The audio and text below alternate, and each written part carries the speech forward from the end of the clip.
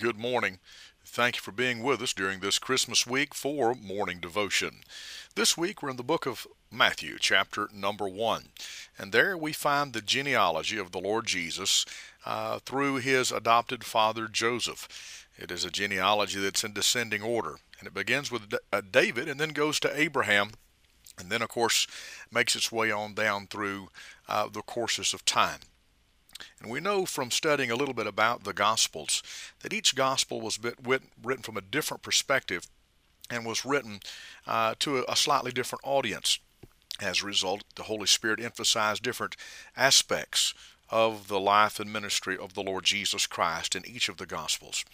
In the book of Matthew, the genealogy is designed to establish to the Jewish people that the Lord Jesus was indeed the son of David. And so the genealogy begins, the book of the generation of Jesus Christ, the son of David, the son of Abraham. Now right there we depart from the chronological order. Abraham certainly appeared many, many years before did David. But again, the emphasis on this genealogy is to establish the royalty of the Lord Jesus. And so therefore the royal line or the royalty of Christ is established first through David, and then the racial line through the Hebrew nation that is established through Abraham. So as a result of this, we find the great kings and the great names that are listed down through all the way ending up, of course, with the stepfather or the adopted father of the Lord Jesus, which, by the way, gave him the legal right as heir to the throne of Israel. But in the midst of this, we have something that's very unusual scattered through the genealogy.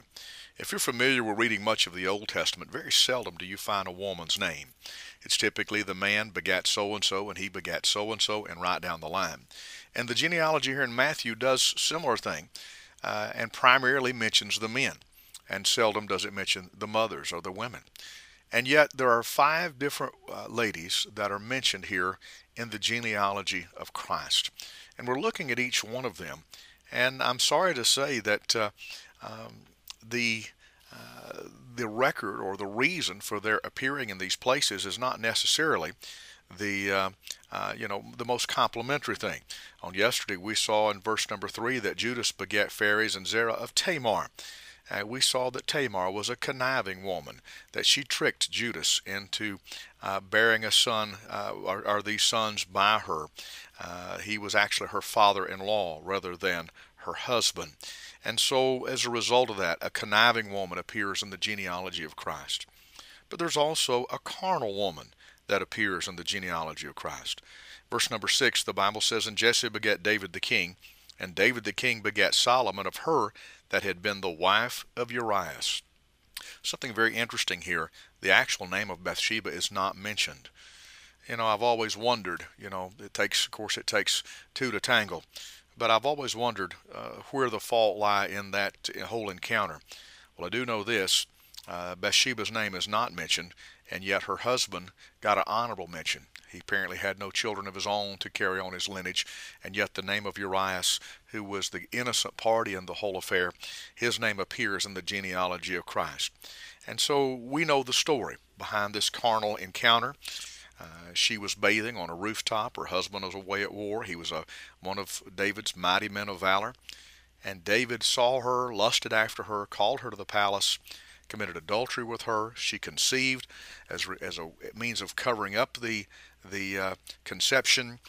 He called Uriah home that he might be with his wife, but instead Uriah, being an honorable man, went down to the garrison and slept at the barracks rather than going home to his wife.